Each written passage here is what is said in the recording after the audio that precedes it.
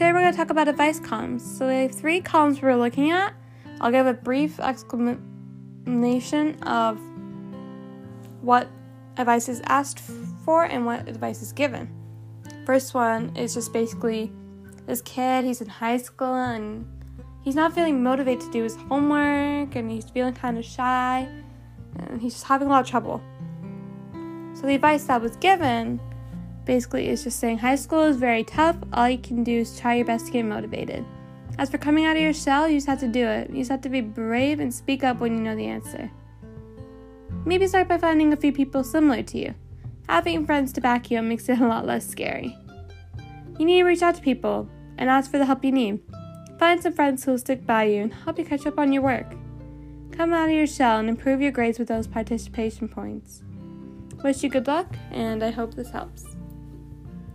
And the second one is this parent. They have an 8-year-old and a 7-year-old. They're constantly fighting, and they're not sure what to do. So the advice given is basically just saying, it's okay to let them fight it out sometimes. It's just what siblings do. The biggest thing is you can't get mad with them. That'll just make matters worse. Best thing is to have them talk to you or each other.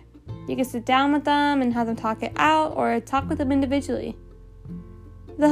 They're still young, too. I wouldn't worry too much.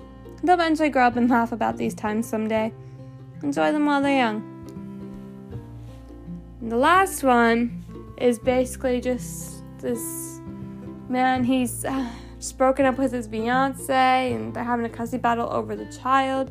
They want to do split custody, but it's kind of tough because him and his ex are not on speaking terms. So the advice given goes like this. I just want to say I'm sorry you're going through this. Custody battles are not an easy thing. You should think of what's best for your daughter. If you both despise each other, then split custody might not be the best thing for her.